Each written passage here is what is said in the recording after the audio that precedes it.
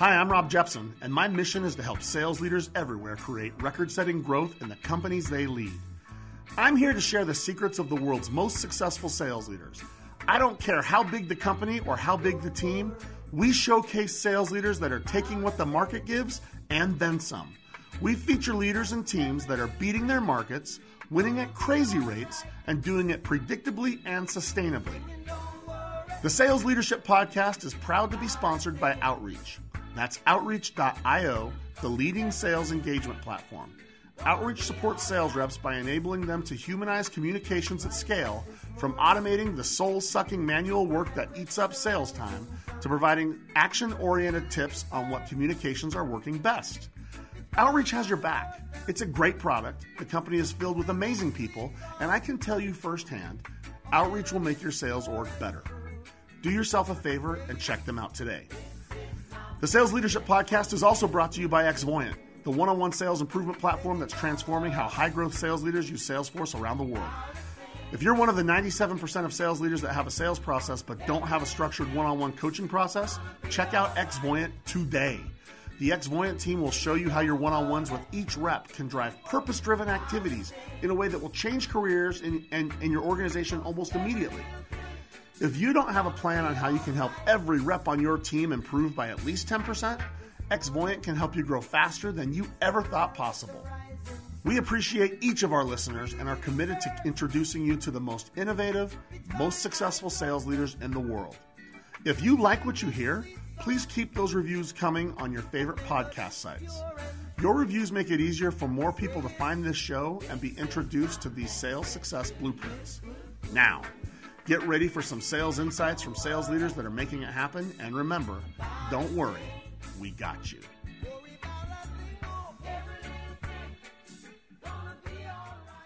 Hello, and welcome to the Sales Leadership Podcast, where high-growth sales leaders share high-growth practices and tactics. Today, we are joined by Corey Summers, co-founder and CEO of Enablocity. Enablocity is a sales enablement as a service company that offers a variety of sales readiness and effectiveness solutions and technologies in a continuous delivery model to ensure ongoing support and success for their clients. Now, prior to founding Enablocity, Corey worked as a sales enablement leader for a number of successful tech companies for over 15 years. He's learned so much that he became the author of Whiteboard Selling. So what we're going to talk about today is what he's done, what he talks about, and what he writes about. It encompasses all of it.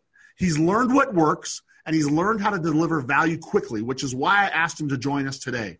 His background is important given the current environment that we're now facing, and I am excited to have him join me. Corey, welcome to our show, and thank you so much for joining us today. Thank you, Rob. So glad to be here in these crazy times of ours.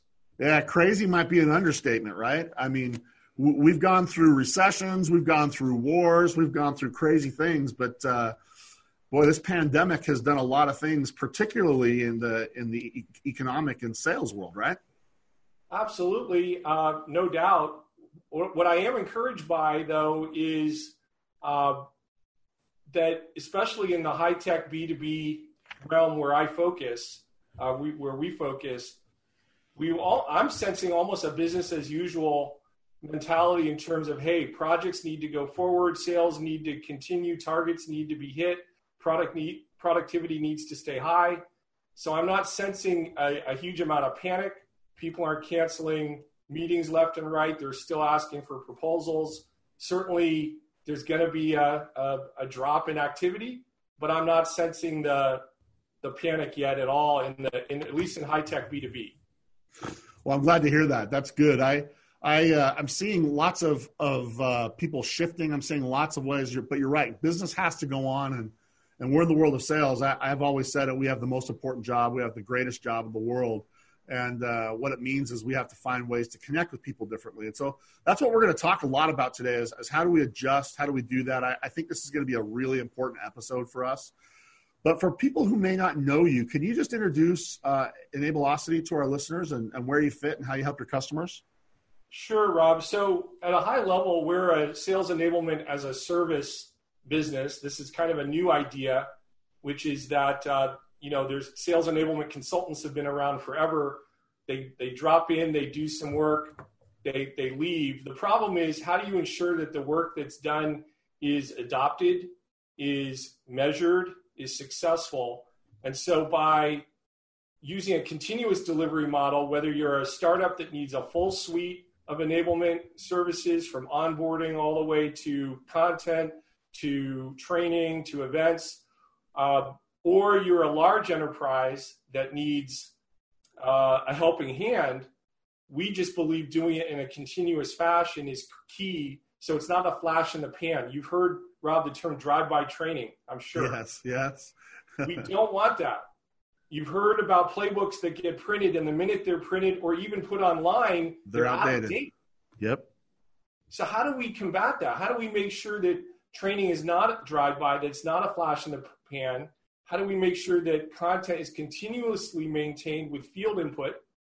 That's what we're all about at Enablocity. And our stack, there's really 4 layers to it. I'll use the whiteboard, but I'll talk to it as well. One thing that's not part of our business is the message. We're not a messaging company. You've got to have, and what we find is most of our clients have a good, clear, differentiated message. What they don't have, though, is they don't have that message in the form of a set of tools and content, sales-ready tools. So whether that's a playbook or win stories or battle cards or objection handlers or whatever it is, you've got to have that content, that message in a sales-ready format that's available in all kinds of ways, and that's what we do. You also have you have to have some process, and I know, Rob, you have a point of view on this. You don't want that process to be heavy-handed. You don't want that sales methodology to be so overwhelming that it slows people down, especially in today's world. Yep. But we do believe that there are a few process pieces, especially around things like sales qualification, which I know we'll talk about. So we do that.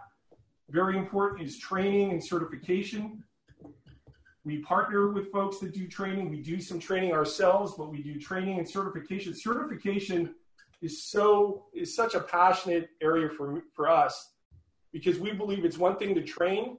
It's another thing to certify that training landed. And so you'll hear me talk about that over and over again. I'm so frustrated when I see training done, but there's no follow through and certification that it's stuck. And then finally, events.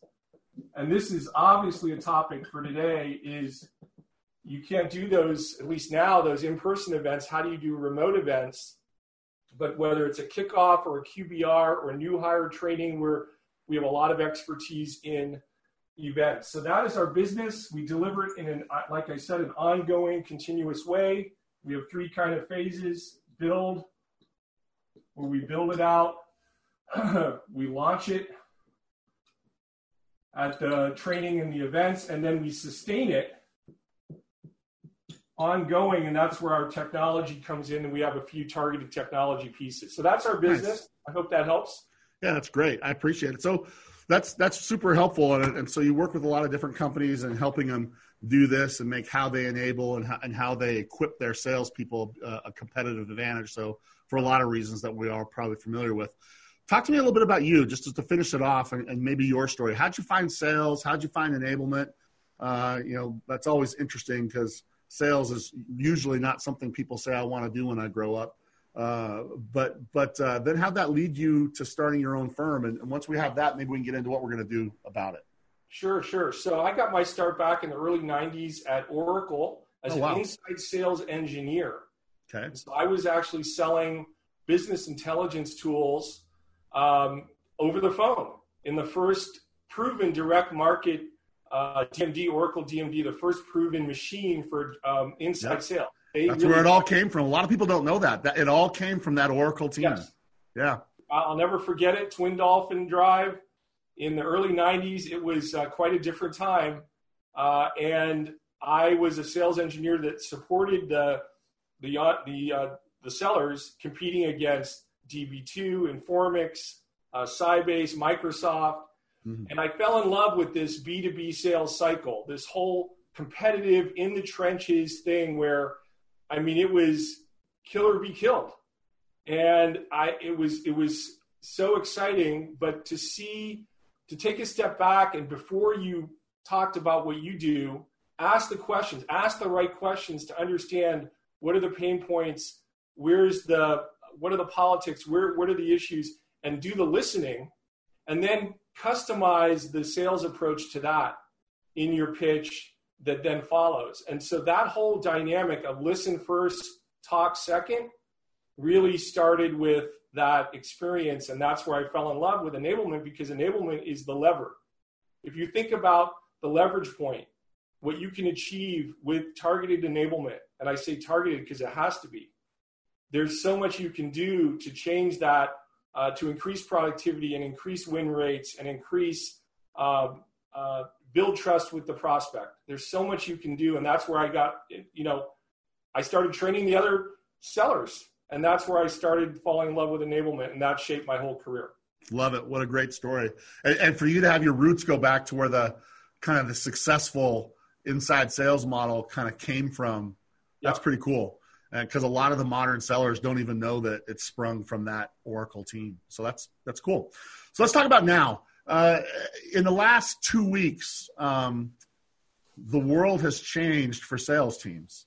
I'm on the phone with sales leaders in 52 countries around the world, and I was talking with one of the largest financial institutions in the world end of last week, and they told me that as of this week, they needed to have 100% of their people working remote, and all the things that involved. Some people had to be equipped different, they had to have different pieces of technology and a number of things. And their question was, Rob, what do we have to do to have someone that was used to selling our product face-to-face, kneecap to kneecap, eyeball to eyeball, to sell the same things on the phone without going eyeball to eyeball? And also, by the way, I can't walk down the hall and listen to their call. I can't do that anymore. They're at their home. There's a lot of changes going on right now. And so my question to you to start is, first, are you seeing the same shift that so many of us are seeing? Is it happening everywhere? Everyone's shifting to remote work. And if so, what are your thoughts about what sales leaders need to do about it? Well, I am seeing it, and you just have to look at Zoom stock. No doubt. And Slack, right? Because they are getting overloaded with requests. And I think it's just a sign that shift is here. Some people say maybe there's going to be some permanent change in that once we go to remote selling, people, and I'm a believer of this, there's huge advantages to this type of selling, believe it or not, in my book. I know that could be controversial because people like to get on a plane and fly. We had a remote selling offering 6 months ago where we were trying to say, look, you don't always have to get on a plane and go shake hands, and you can build trust, and you can even do better listening and better qualification remotely with the right tools and techniques that I'm happy to share with you today. And I think it's an absolute opportunity to improve qualification skills, to improve listening skills, to build more trust, not less, to show less and listen more. So I think it's a huge opportunity. I don't see any drawback. I think you need to have the right equipment, like you said, Rob. Right? You look online right now, you can't find monitors. You cannot go to Best Buy today and find a monitor. Wow. Because everyone is out there trying to equip their home office. You can't find webcams. I heard that. Yeah, I had a friend tell me that he was trying to get a webcam and he could not get one. That's funny that you say that. Yeah. Yeah, but I'm firmly of the belief that this is that we have an opportunity here to build incredible muscle memory around being a better listener as a salesperson with this new reality. And that's what we talk about in our remote selling mastery course, delivered remotely, obviously. But I'm happy to go into some. Well, let's break it down into pieces and parts. Yeah. Let's take this through. So my first question is there a different set of skills required that we have to develop in these people to sell remotely versus face-to-face? Well, yeah, because when you're face-to-face sitting across a table or at lunch, you're going to use your natural skills, right, as an interpersonal person. But when you're remote selling, ideally, you're going to be using presentation skills, because I think you got to be up in front of a flip chart or a whiteboard. This is actually what you're looking at now. It's not a whiteboard. It's a wall in my house. that I converted to a whiteboard using a $50 kit, a paint kit from Sherwin-Williams. So I painted the whole wall, and now I have the whole thing as real estate. So yes, you're going to have to build those skills in terms of being able to stand up and do the qualification and listen and echo back to your customer, use gesture, use eye contact. You can do that all remotely now. So yeah, I think there is some skill building to be done, but the beauty of it is you can do that skill building remotely. You can do training, remote selling training remotely, obviously. You can get people together in teams remotely. So picture this, you do a course and then you say, okay, you two go jump on a Zoom together, just the two of you, practice, take a picture, and then come back to the big Zoom room and share that. Share that with the team, what you did. So there's actually more opportunity now for that kind of role playing than there was before. So let's kind of dive into this a little bit more. Yeah. I don't want to do this in broad strokes. I think that there are for sure some specific things. I think that because I've been both. I've been the guy that sold inside sales. I've been the guy that sold field sales. I've had people that work in my company do both. I think that if you're going to move from being reliant on seeing someone and using your skills to make a personal relationship with someone, there's going to have to be a different way that you get people to want to buy from you. The one that comes to me is, how do you become more compelling in creating business cases over the phone? Are there any thoughts on that? I mean, it's easy come, easy go if all you got to do is hang up the phone, right? I mean, how do you become more compelling? Well, I think that's actually one of the things that hasn't changed is you need to, the term situational fluency, right? Right. Situational fluency is always going to be the number one for me. And what does that mean? That means knowing your persona that you're talking to. Okay. Knowing the industry you're selling into. Okay. Right? Knowing the competitors you're up against. So persona, industry, knowing the use case.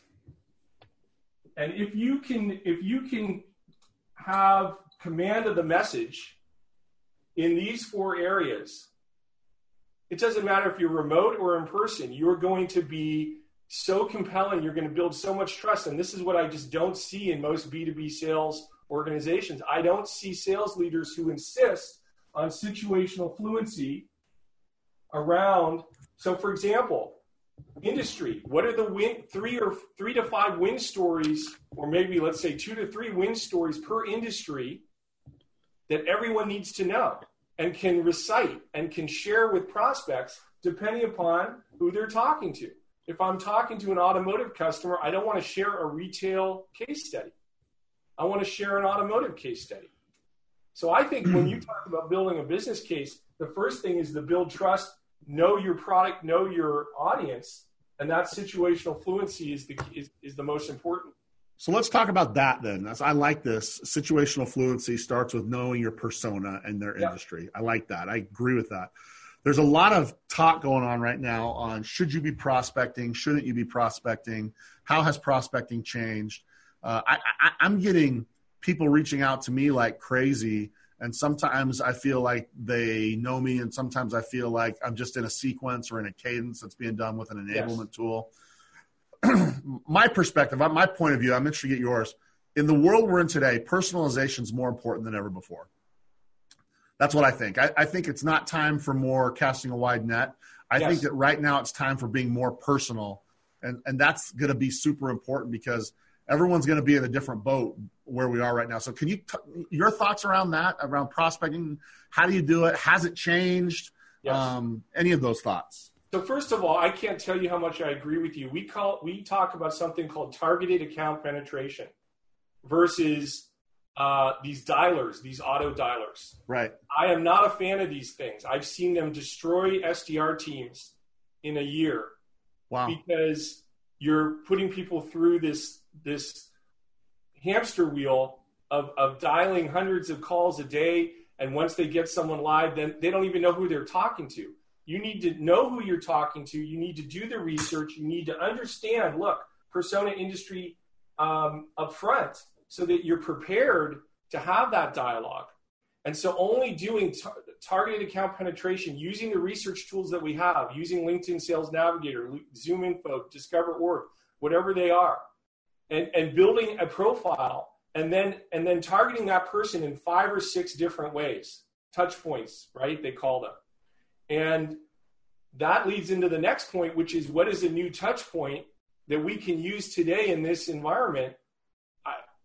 I've discovered a technology. It's not my technology, but I'll share it with you if you're interested, that I think sets people apart. Vidyard has one, but also there's a new product called OneMob. Actually, they've been around a couple years, where basically what it is, it's a page that has a video intro, and then there's content down here. And so you record yourself for 20 to 30 seconds here, and then you've got some customized content all in a branded interface. And the open rate and the click rate and the forward rate of something like this is so much higher than an email. I think people aren't picking up their phone right now. I know I'm not. And the emails that I do get, I've gotten a lot fewer lately, but the ones that I do get, the one good thing they do, Rob, is they're empathetic. That's the number one thing you got to do in today's age, is show that empathy. Say, I know things are crazy right now. And if you establish that empathy, you're going to get somewhere. But I think using new remote selling technologies like OneMob or Vidyard or other things like that. I'm a fan of Vidyard. Yeah, I like Vidyard's product a lot. Yeah. And so if you can be different with video, using your remote selling environment, which I'm happy to also talk about how to set this up, you can really make a whole new impact on your prospects. All right, so you used an important word. I'm going to have a guest coming on. I think it's the one that's after you, is going to be talking specifically about empathy. Yeah. And so I think that's a important topic, but I think it could be a buzzword. You know, can you talk to me about what empathy is, and how do you create empathy really, and how it's more than just saying something, right? It is. And it starts with, for me, empathy is all part of qualification, listening. Is if you can do the listening and then you can echo back what you're hearing, you're empathetic. So the simple act of listening, capturing what you're hearing on the board, and then echoing that back to your prospect is empathy in a nutshell. Okay. That's really all it is. It's not sugarcoating things. It's not, right? It's not, there's nothing magic to it. It's simply saying, wow, that must be tough that you've got all these mandates coming down and you've got to, you've got so much to do in the next 6 months. That echoing that back is empathy. So I don't think that's changed so much. I think we need to do it more now, obviously. But I've always been a believer in empathy as a way to build trust, because it's a human nature thing. People want to be listened to. They want to be acknowledged before you sell them anything. It's as simple as that in my mind. So I think what I was saying earlier is that the remote selling environment actually enables you to be more empathetic. Think about it. When you're in front of someone, the natural inclination is to start talking about, what you do and how you do it. Here, you have to take a step back and say, well, talk to me about what's changing in your business right now that's forcing you to rethink whatever it is you're selling them, right? And let them talk. And, talk about their vision and ask them about what they're thinking about. And so when you hear that, you capture it, and then you can echo that back to them. That's empathy in my book. I like that. And so what I really like is I've written down 2 things that you've shared so far. One is the situational fluency. Yep. And I think that in today's environment, that's maybe more important than ever before. It is. And then the second thing I wrote down was empathy, because I do think that that's the catalyst, but I also think that it's a buzzword. I think so many people are trying. It's interesting how people are talking about it, but I just wonder, how good are sales leaders, do you think, at teaching reps to be empathetic? Is that something that you can teach? Is that something you can enable? It is, if you give them the right frameworks and the right training tools, right? That we have, for example, in our qualification training course, which is a simple framework for listening and then for echoing back. So yes, we rolled it out for one of our large clients globally. Obviously, that rollout halfway through was canceled. So now we're having to look at how to do that remotely, which is what we're in the process of doing. But yes, I'm firmly of the belief that there are frameworks and techniques that can give any seller, even those that are not practiced in listening and practiced in empathy, that they can build those skills and build that muscle memory around that. Absolutely believe that. Any tips for sales leaders other than like have the right structure or framework? Can they coach that? Should that be part of how they coach? Well, absolutely. And that gets back to the certification, right? Is that once you do the training, you can do pitch training, whether it's a PowerPoint or a whiteboard. That's a huge thing for us, is that you've got to certify people that they can deliver that sales pitch. And I can go into hours of detail on what I think the ideal sales pitch looks like. But you've got to certify that in a live fire scenario. What do I mean by that? I mean, you've got to put someone in that pressure cooker situation where there's a panel of buyers and this can all be done remotely, which is the beauty of it.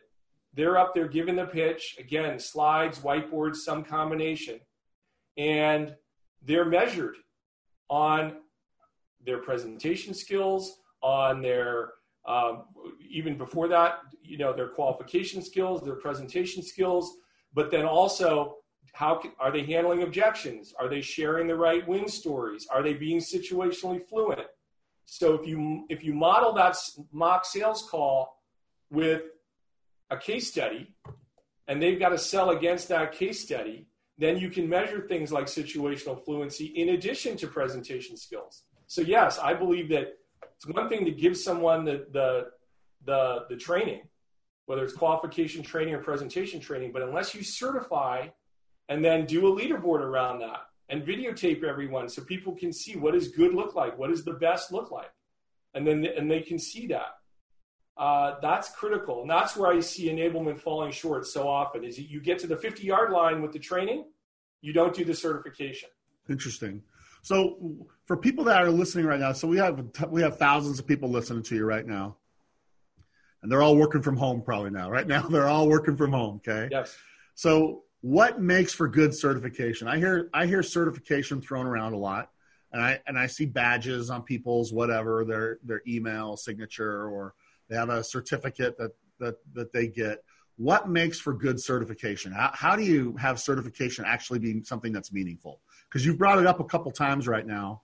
How do you do that? Well, you have to make it consistent, first of all. So you have to have a standardized way of scoring, right? So if you have that certification, right, that mock sales call is really what anchors it. So you've got to have that mock sales call, and maybe it's against a case study, and everybody is measured on a set of 5 or 6 or 7 things, and we go into this, everything from your presentation skills to, again, objection handling to win story sharing to competitive knowledge, right? It's all built into that. But you've got to have that standardized scoring model so that from certification to certification, there's consistency. So you can't just have a qualitative assessment. You have to have quantitative assessment as well.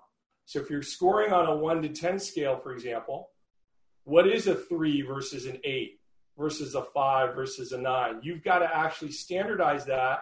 And if you're picking panelists who are your executives or your leaders, they have to be trained in that scoring model so that when they're delivering a certification, it's apples to apples from one person to the next. And so that is the one pitfall I see, is that you don't have a standardized scoring approach. Number one, you don't have a well-developed case study. You don't have a mock sales call. But then once you build that out and you do train your panelists and you record all these things and then you score them in a consistent way, then you can build the leaderboards and the gamification and the badges and all that fun stuff. Now, there is another issue, which is, what do you call it? Some companies don't like the word certification. Okay. It's a bad word. Some people then say, okay, let's call it accreditation. Well, that could be a bad word. So I've done it where it's not a push model, it's a pull model. So what do I mean by that? Yeah, what do you mean? I mean, instead of forcing people to say, you're all going to get certified, you say, Who wants to be the presentation ninja? Who wants to be the qualification ninja on their business card? Call it whatever you want. And you make it if you build it, they will come to say, we're going to do a competition. And only the top will survive. Only the top will distinguish themselves. And then they are scrambling to come and compete. And then you do it that way, and you do the leaderboard and the badges that way. I've seen that work very, very well. And that's where with customers that are sensitive about this certification stigma, right? There's many companies that have no problem with it. And I'm a firm believer of actually that certification is okay, that it should be done. But in cases where it's not okay, use a competition and do a pull model and get people to say, hey, I want the bragging rights to be number one on that leaderboard. That's why I'm a huge fan of leaderboards. I'm a huge fan of TVs in offices. Obviously, today, offices are empty, but you can do remote leaderboards. Great product we look at, Gecko Board out there. It's cheap, it's affordable, it's quick to build leaderboards for salespeople. So that's where you can then take all this. But does that make sense, the whole differentiate? Yeah, it does. I like it. Push and a pull? Yeah, it does make sense. And you're right. People are going to have to find ways to make this training that they give stick. I've got a couple more questions I want to get into it, but I'm going to go back again because I feel like that you probably have more that you can help our listeners with. I'm going back to the prospecting thing. And so reps are still trying to prospect. They're still trying to find ways to connect. Is there a couple of messages or a couple of maybe approaches or things that you're seeing right now in this changed world? Like, I don't like seeing people as kind of opportunistic carpetbaggers try to take advantage of a pandemic.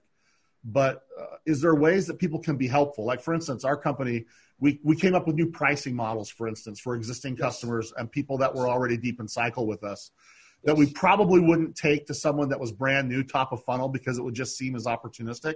The people that knew us, we came out with site licenses because you knew us, and we want to make it easier for this to scale across an enterprise. That's something that we tried because we wanted people to think that we were being authentic and trying to help them. Any kind of thoughts that you're seeing be helpful right now? Absolutely. I think you hit the nail on a couple things. First of all, is I'm seeing a lot of companies that are offering these, free services or free trials. Things that weren't free before are all of a sudden free. ServiceNow, I was watching CNBC the other day. ServiceNow basically took a bunch of its products and made them free because they were particularly applicable to some organizations who were dealing with, challenges in this pandemic. So I like that approach. I think that's a good thing to do. I think the second thing is, like you said, pricing, is that offer new pricing structures that, ours is already as a service, so we're not one lump sum up front, we're spread out. And so offering those pricing flexibilities is very important today, because I think a lot of companies are going into that cash preservation mode, where they're deferring things that otherwise would be in the plan. Okay. And so if you can say, look, we're going to do things that were not as a service or were upfront, we're going to defer them, or we're going to make them, based on success milestones. We're going to have the pricing roll out that way. So I think you're spot on that pricing has to be a part of it. But I do think, back to what I was saying before, in terms of pure prospecting, I think there's two things you got to do with the prospecting skills, if you will. Is I think today, with what's happening, people want more of that personal connection. They don't want They don't want a spray and pray model. So even now, it's more important than ever not to do that smile and dial. You need to do the targeted account penetration. And when you send that email has to have relevance to that person, about their background, about what they've done, about their industry, sharing win stories that are relevant to them, and specific results. I always say, look, when you're talking about these win stories, talk about what are the measurable impact that you delivered for these businesses. Share those up front. And then, there's different ways to structure an email, But that's where I think those things like OneMob are great, because you can share those instead of doing it in an email, share it over a video. So imagine not sending an email. It's the same content, but it's say, hey, Rob, guess what? I checked out your website. I checked out your background. You have a great experience. We've helped several companies just like you, do X, Y, and Z. Here they are. I prepared some content for you. We're all going through this together, but I still want to share what's relevant and powerful about our solutions, because business has to go on. And that's kind of how I would structure a 30-second pitch in one of those video outreach products. And then they can interact with that content. It shows you how they're interacting it, who they're forwarding it to. So you've got to set yourself apart now more than ever. And so doing that with technology, smart technology, but also that targeted account penetration, that research is so important, which ties back to my point before about situational fluency. So you can use all that stuff in the playbook that you've got, that you hopefully you've built, and you can build it right into your outreach. Does that make sense? Yeah, and I love it. So what I'm seeing and what I'm hearing you say, and I can't believe we're starting to run out of time, and I got a couple more things I want to talk about still. Now is not the time for just more calls or more dials or more volume. Now is the time for more personalization, yes, more targeting, more understanding, right? Right. And maybe even more authenticity. I'm a guy yes. that believes that we should always be authentic, and we should have always sold that way. But now more than ever. Right. Go ahead. So that's what I'm thinking is if you build, you were talking about empathy before. I'm glad you latched onto that. We're all in the same boat. And when you say that, we're all trying to just keep productivity high and keep things moving forward. And so if you bring that message into your outreach, I think that's a winning message. All right. So because I'm starting to worry about time, let's shift, because I've only got a few more minutes with you. I can't believe how fast it's gone. Thank you, by the way. Right now, if you're a sales leader and you got people that are moving to remote, what are the top 2-3 things, maybe call it top 3 things you got to get right? Yeah. So I think number one is you have to insist that all your sellers get their remote selling environment set up.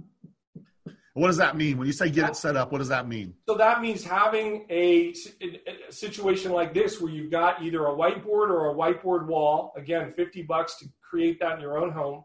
Okay. You've got a camera that's importantly set at eye level. You'll notice that I'm at eye level right now. It's very important that you've got that set up. You've got the right lighting. You've got the right audio, that you know the ins and outs of how to use whatever system it is, whether it's Zoom or WebEx or BlueJeans, right? There's some basics. We teach those in our remote selling course. But then after that, you got to know what does the qualification look like? How do you run a first meeting in this new remote world, right? What does that look like? And so we go through that, but there's some things there. And that's where the empathy comes in. But then finally, what about what does the prospect want? They still want to know, what do you do and how do you do it? So you've got to do a pitch, whether that pitch is a demo or a whiteboard or a PowerPoint. You have to certify that everyone can give that pitch. And so for a sales leader to say, look, I want all my people to have a professional with the logo up here. I want them to have a professional remote selling environment. I want it to be consistent. So when it's one meeting versus the next, my brand is protected. Think about how important that is to have brand protection now, more than ever. That's number one. Number two, how do I run that first meeting in this new world? How do I listen before I diagnose, before I prescribe? That's critical. And then finally, certify that everyone can do the pitch or the demo in the right way. And this is no different than it was before, but this is even more critical now. Let me ask you a question about that. So let's say that I have a field sales team that's been calling on customers face-to-face for years. They've been working for me for 5 years, 10 years, whatever number of years, highly skilled, been with us for a while, and now they're working from home and they can't call on people because everybody's in lockdown. Do they need to be certified to do this phone-based or web-based? Do I need to certify those people? Yes, because that is the only way that business can continue. Yes, you can say, hey, I want to do everything over the phone and not have that. But again, getting back to my earlier point, we believe this is an opportunity, because when you do proper qualification, you build more trust, you expand the deal size, you expand the scope of the opportunity.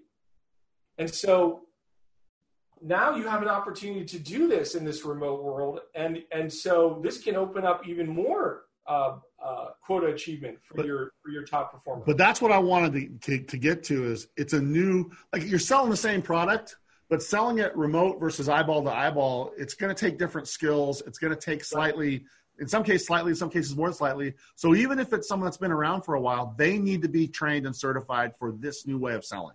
Absolutely, because some of your top sellers are not natural presenters. They're relationship people. Right. And so you can say, sure, why don't you just rely on those relationship skills using your phone skills? I suppose that's what you would do. Or you could say, let's use this as an opportunity to build new muscle memory around this whole thing. And so this is an opportunity to take your whole team.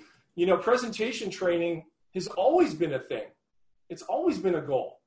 But now we have an opportunity to say, I want to make these guys, I just saw a tool out there called present.me, I think it is, or presenter. Forgetting the name of it. It's a tool that it's incredible. It automatically analyzes your body language, your word choice, your cadence, your gestures, everything in real time. And it literally makes you a better presenter. I'll get back to you with the name of it. But it's things like that. Now we have an opportunity to do that. And to, I'm sure, Rob, you've heard about tools like Gong and Chorus. Yep. They're going to be now more important than ever because we need to record those interactions and get people even better. I'm sure their business is booming. Yeah, I know the people at Gong and Chorus really well. Those are two great companies. And that was where I was going to go next. So kind of last thing before we wrap it up is what should a leader do to make sure that when they engage and they do one-on-ones and they do whatever you want to call it, how do we keep the development? So if I was to say what's the new kind of, for me, holy trinity of sales leadership, number one, it's still safety. It's got to be safety and health. Make sure that they know you care about that they're healthy and safe. Number two, how do we keep them productive? But number three, which was always hard anyway, how do we keep the ongoing development going on? You know, everybody's working from home. And now on top of that, schools are canceled. So I got kids running around and doing online learning at home, et cetera. What can a leader do to make sure that the ongoing development, so when I'm talking to you, it's not just checking in, it's not just reviewing a dashboard, it's not just talking about what you did. How do we make sure that in this new environment, we are still developing and moving forward? Great question. Number one is I think there is huge opportunity for remote training. Okay. So I think whether that remote training is around sales qualification or setting up your remote studio or remote presentations, you should be doing that. You should certify that everyone can reflect the brand in a positive way in this new remote selling world. Number two, productivity. You hit the nail on the head. I've seen it in myself already, is that it's so easy to get distracted. Oh, I got to make another run to Costco to stock up. Oh, I got to do this and that. I got to get some fresh air somehow, right? I've got to worry about the stock market. There's so many new distractions in this world, Rob, that have a chance to really sink a lot of quotas. Because unless you keep that cadence high and you keep that productivity going, you're going to take a hit. So what do? I think you offer more spiffs now and more competitions. I saw this great product called Blueboard. You got to check it out. It does spiffs, where instead of dollar spiffs, it's experiences. Now, those experiences are probably not as relevant now because you can't go anywhere. You can't go anywhere. But that's an example of thinking outside of the box where it's not just cash. But I think doing more spiffs, more competitions, more leaderboards that are obviously remote, but doing more of that now, because you're right, you can do more inspection, but that'll get old quick to keep the productivity high. We don't want more calls from our sales managers and sales VPs saying, hey, what did you do for me lately? Yeah. But if we do the spiffs and the competitions and the leaderboards and we tie them to proposals sent, We talk, calls, discovery meetings, qualified ops, pipeline, whatever, the same old things. If we are doing more spiffs and competitions and more visibility around these things, that's how we can keep things going in a remote way. And the investment will be worth it because people want that extra money, right? Their quota may be suffering, but say, hey, look, we need to keep pipeline high. How do we keep pipeline high? Let's do some spiffs around qualified ops, proposals, discovery meetings, those kind of things. So is that helpful? Yeah, it's very good. Yeah, I think that's one of the things that you got to watch out for. As I've looked at it, I think one of the big traps is now that you're having everyone working remote, it's going to be easy for it to become check-ins or, right. It's going to easily be seen as like just kind of micromanagement. What did you do? How hard are you working? And I feel like a leader has to be really focused on what's next, not what happened. Absolutely. And so doing the training to get people trained up, doing the gamification and the leaderboards, thinking outside of the box that way, I think is going to be important. All right. I think also sales leaders can use opportunities to check in with their people and connect with them using empathy, like you said. So not calling up and saying, hey, where's your pipeline? How you doing, Rob? How are things going? What are your anxieties right now? What are you worried about? And so showing that empathy to your own team, let alone your prospect, is going to really earn you that loyalty and that credibility that you need right now. I love it. Listen, man, we've run out of time. I like to finish everything the same way. So we're going to take the last few minutes and go through our rapid fire and kind of get your thoughts on a couple of things that I think will be a good way to wrap this up. First of all, before we go there, Corey, this has been great. Thank you. I appreciate you sharing your knowledge. It's interesting to get your perspective as you work with people going through this time. And I want to thank you for sharing some of that with us. But I got 3 questions, man. You ready? Sure. Okay, number 1, biggest sales leadership challenge that you see facing leaders in the current environment today, and your recommendation on how to overcome it. Oh, boy, I think it's going to be the productivity. Back to this point, I think there's going to be a massive shortfall in productivity. And guess what? Back to my point on remote training is if you're a leader and you give someone remote training skills, if you give your team remote training skills, they don't have an excuse now to say, oh, I wasn't able to get on the plane and I wasn't able to move this opportunity forward. Give them the skills that they need that are relevant now, and they don't have that excuse. So I think maintaining productivity levels and morale levels is going to be absolutely the number 1 challenge. We didn't even talk about morale, and you just hit it. I think you're right. I think morale is going to be the thing. I think you're right. People are getting depressed over this for good reason.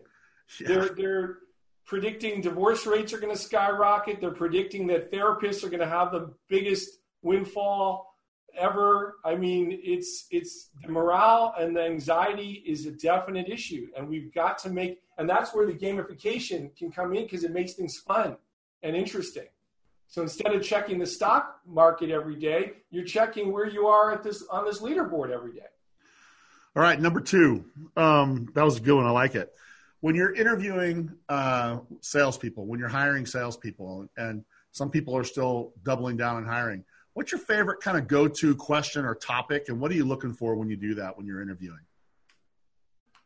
I like the good old-fashioned, tell me about how you ran a high 6 or 7-figure sales campaign from beginning to end. Take me through that and see if they can. And it's kind of a trick question because I don't want them to take 3 hours to tell me the answer. Okay. And the reason I don't want them to because you've heard the old adage, the person who talks most loses. Yep. Well, guess what? That applies to 3 things in my opinion: sales, dating, and interviews. Interesting. The person who talks most loses. You don't want to be talking. You want to be listening. So when I ask that question, I want to see, first of all, how do they run that sales campaign? But second of all, I want to see if they actually waste my time for 5 to 7 minutes taking me through an Odyssey, Homer book of right? that's a bad sign to me. No tales of brave Ulysses in an interview is what you're saying. I don't want that. If they're going to do that, guess what? They're out. I'm out, right? Shark Tank, whatever. So that's the reason I asked that question is, number one, I want to see if they know what they know. And number two, I want to make sure they know they cannot go on forever, because that's a bad sign if they do. Really good one. Last one. We found that leaders are readers, and the great leaders are always trying to increase their knowledge. And I don't care if it's turning pages or listening to audibles or doing it in bite-sized chunks on podcasts or blogs. Anything that you would recommend to our listeners that want to raise their game right now at this really important time? You know, I come back to a very simple book that had a big impact on me. It's called Go for No. And many of you have read it. It's a popular book, but there's a lot of salespeople who haven't read it. And let me tell you, now more than ever, we need to be going for no. Not in a smile and dial way, in a targeted account penetration way, as I talked about, in a smart way, but we still need to be going for no. And if we can say, I want to get 100 no's this week, that now more than ever we need to do that. Now more than ever we need to collect those no's, because we know that with those no's come yeses. And so Go for No. It's a simple book. It's a 4 or 5 hour read. Everyone on your team should have this book and read it, in my opinion.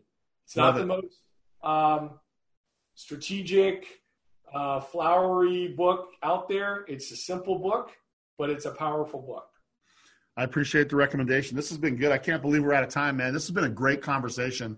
You've shared some really good insights. You've shared some really good ideas. You've given some tactics that our listeners can use as they make their adjustments and their go-to-market. How do people get more of you? If they want to connect with you, if they want to keep the conversation going, if they want to learn more about Enablocity, how do they get more of you, and how do they keep that going? Well, they can obviously go to Enablocity.com, where you can go and you can put in your goals, your enablement goals. It will calculate that, actually show you the best fit offerings that we have based on those goals, kind of customize it for you.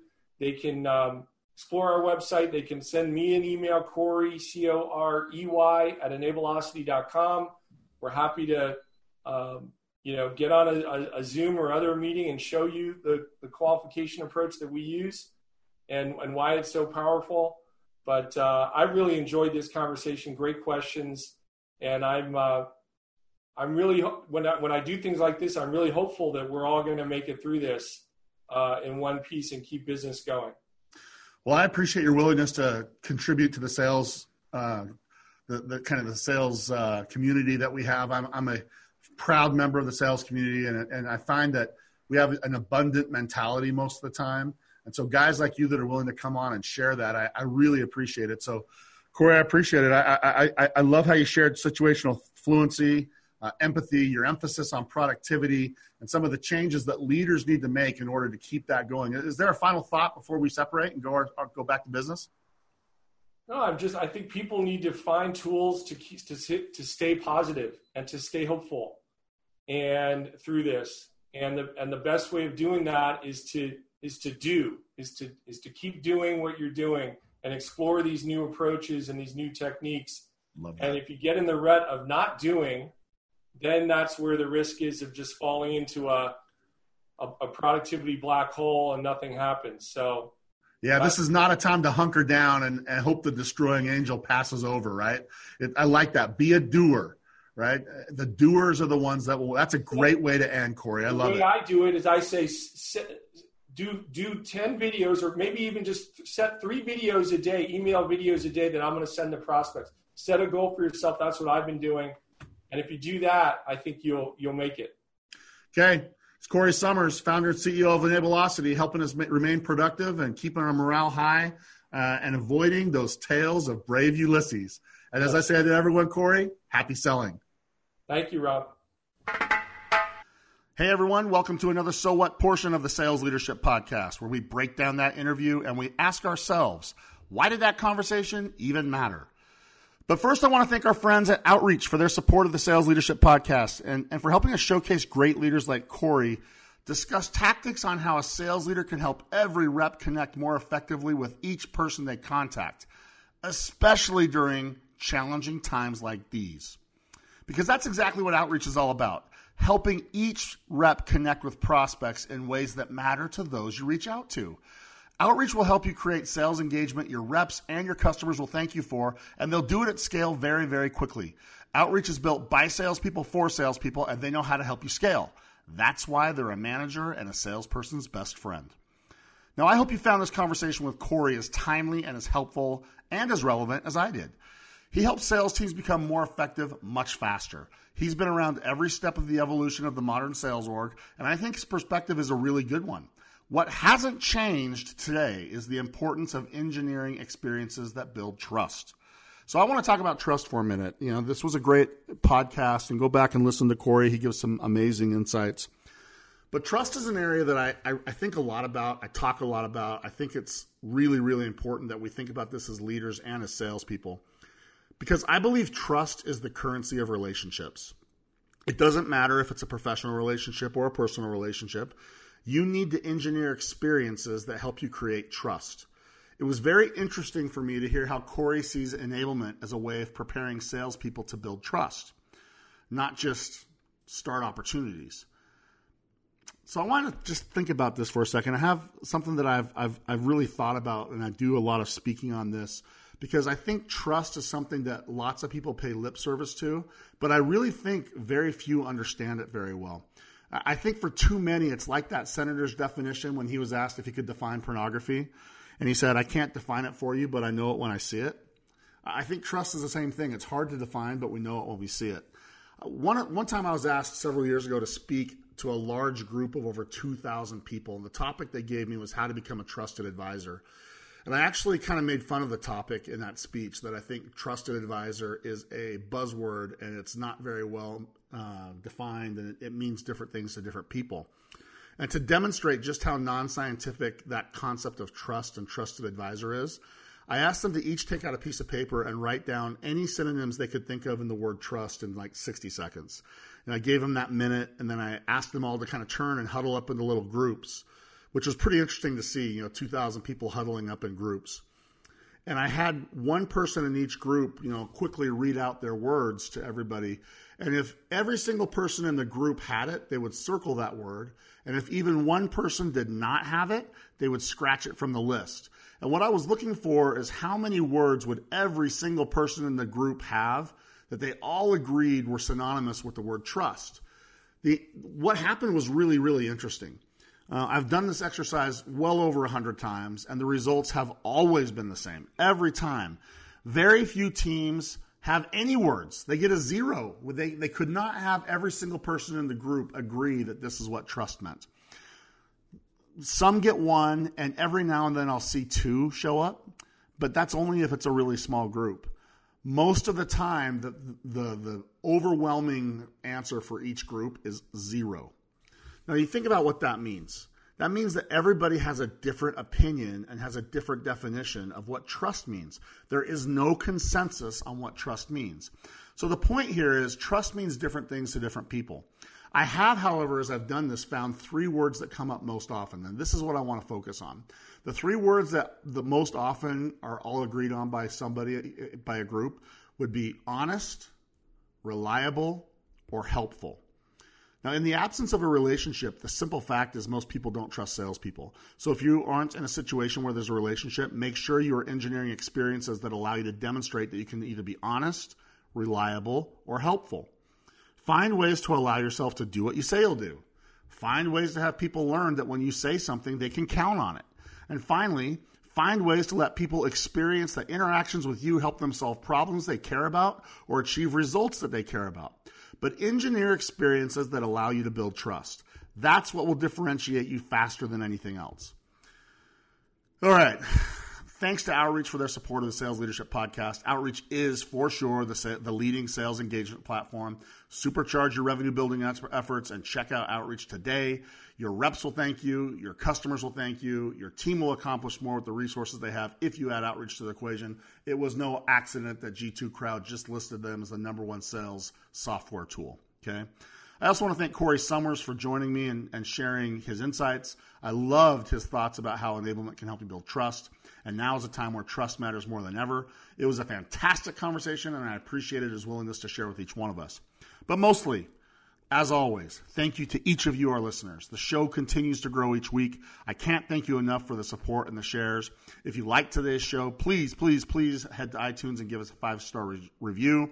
It is the very best way that we can grow and we can get access to more people. But here's to building trust. I hope that you can find ways to engineer trust in a very authentic and intentional way. And with that, I wish you all a fantastic week. And as always, don't worry, just execute, because we got you. Thanks for joining us for the Sales Leadership Podcast, your weekly pipeline to the most successful thought leaders and rainmakers in sales. Make sure to check out additional episodes at salesleadershippodcast.com. The Sales Leadership Podcast is produced by Brian Jepson and is sponsored by Xvoyant, the modern sales leadership platform for Salesforce.com users. You can visit Xvoyant at xvoyant.com.